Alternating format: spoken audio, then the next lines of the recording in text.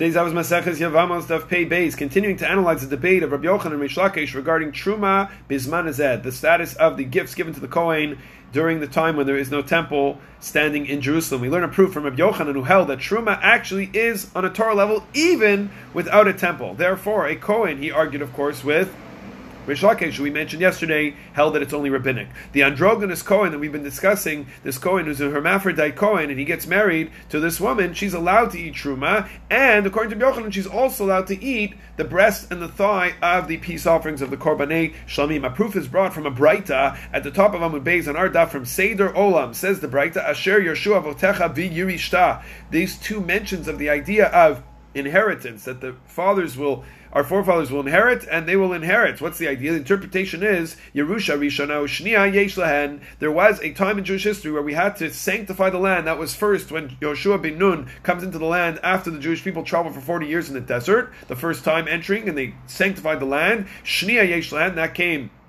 when Ezra came back to the land of Israel. Ushlishit ein lahen. Since it mentions the word Yerusha twice, the third time around, when we rebuild the temple, we will not require a re-sanctification in the land of Israel. What this means is that after the period of Shivat Zion, in the days of Ezra returning to the land of Israel, also known as Kedusha Shniya, there was no longer a need to have an additional sanctification in the future. Kedusha Shniya, Kitchel L'Shata V'Latid Lavo. This idea, the second sanctification in the land of Israel, is for eternity. Therefore, we agree that Kedusha Rishonah, the first time when Yeshua ben Nun came in, Joshua came in, the Jewish people, that was lost when the first exile occurred with the destruction of the first temple and the Babylonian exile. Well, the question is about the Kedusha Shniya, the second Kedusha. So the Rambam and the Ravid, in their discussion in the Halacha, and others held this Kedusha Shniya remains in place. Kitchel Atid Lavo, it's for eternity. Therefore, the mitzvot, Atluya Ba'aretz, these mitzvot that we have to perform that are connected to the land of Israel, Truma, Maser, and so on and so forth, return to a doraita, to return to a Torah level status, while Tosfot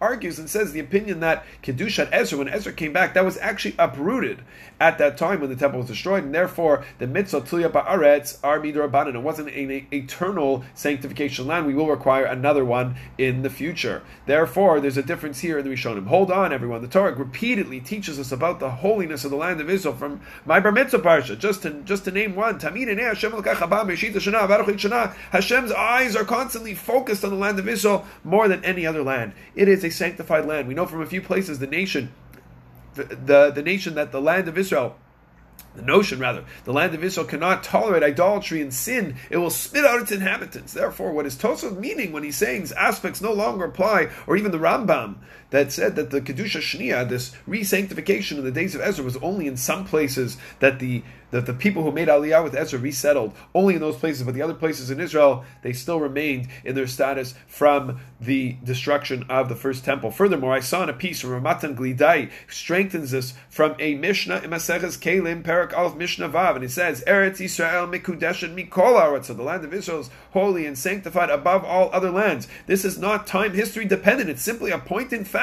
So some Achronim, some later commentaries said to take a closer look at that Mishnah, which does not say that the land of Israel has the practice of Truma, Amaser, and Orlan, Kilayim, and all these different mitzvot requirements that the Torah has on the land, on the produce of the land of Israel, but rather Shemevi'i Mimena Omer Bikur Meshilchim.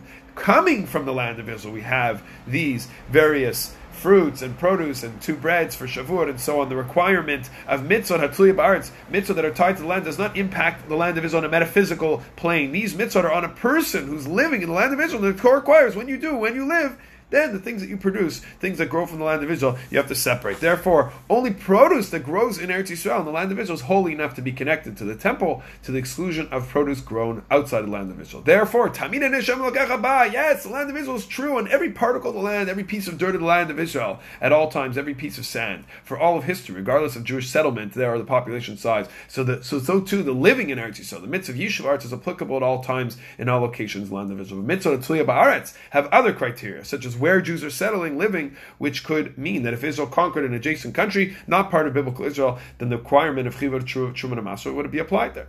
So may we be zocha, may we merit, based on all this we said, to connect deeply to this holiness in the land of Israel, the land itself, and grab the special mitzvah opportunities that only a Jew in Eretz Yisrael is able to achieve.